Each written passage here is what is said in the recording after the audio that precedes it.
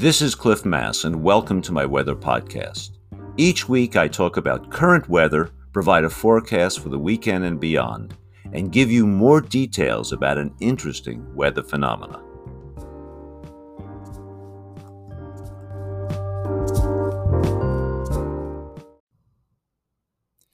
Several listeners this week asked me about temperature. Where's the most temperate, warmest parts of the region? Which are the mildest areas best for growing a wide range of plants, and particularly subtropical varieties? But where are the coldest temperatures to avoid was asked as well. So I decided to talk about temperature in this podcast. Now, if you want mild temperatures during the midwinter in the Northwest, where do you go? Certainly not east of the Cascade Crest, since mild marine influence is blocked by the Cascades.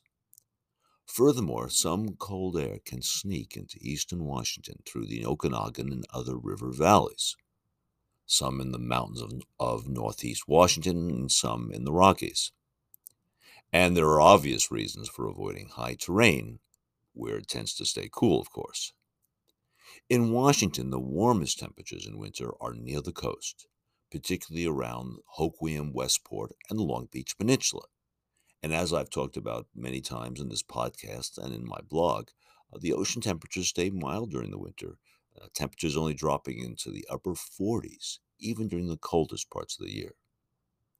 But if you really want warm winter temperatures, head down the Oregon coast, and particularly the southern Oregon coast from Coos Bay south to Brookings. This region is particularly warm in winter, with the southern part near Brookings known as the Banana Belt of Oregon. Why is it so warm down there? Well, there's the ocean influence, of course, but the high terrain to the east, the Siskiyou and Klamath Mountains, protect the southern Oregon coast from cold air in the interior, which cannot reach the coast. And in the unusual situations where air does move westward across and down the terrain, it is extraordinarily warm by compression as it sinks down to sea level. Temperatures have zoomed all the way into the 70s many times in midwinter around Brookings. It's amazing. What's the lowest temperature ever observed in Brookings? A very mild 24 degrees. Never got into the teens there, never in the single digits. Okay, enough about warmth. What about the coldest regions in the Northwest, the places you want to avoid if you want to plant sensitive plants?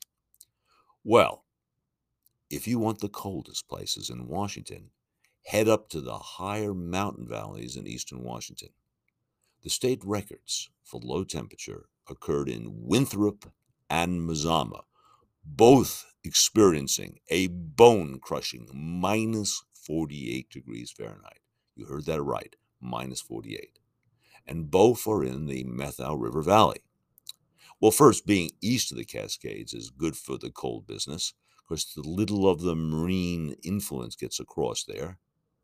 But being in a valley is very important. Being at the bottom of a valley is very important, because cold air forming on the slopes from infrared cooling to space tends to sink to the bottom of the valley. Cold air is denser, tends to sink to the bottom, so the coldest air is in the bottom of the valley.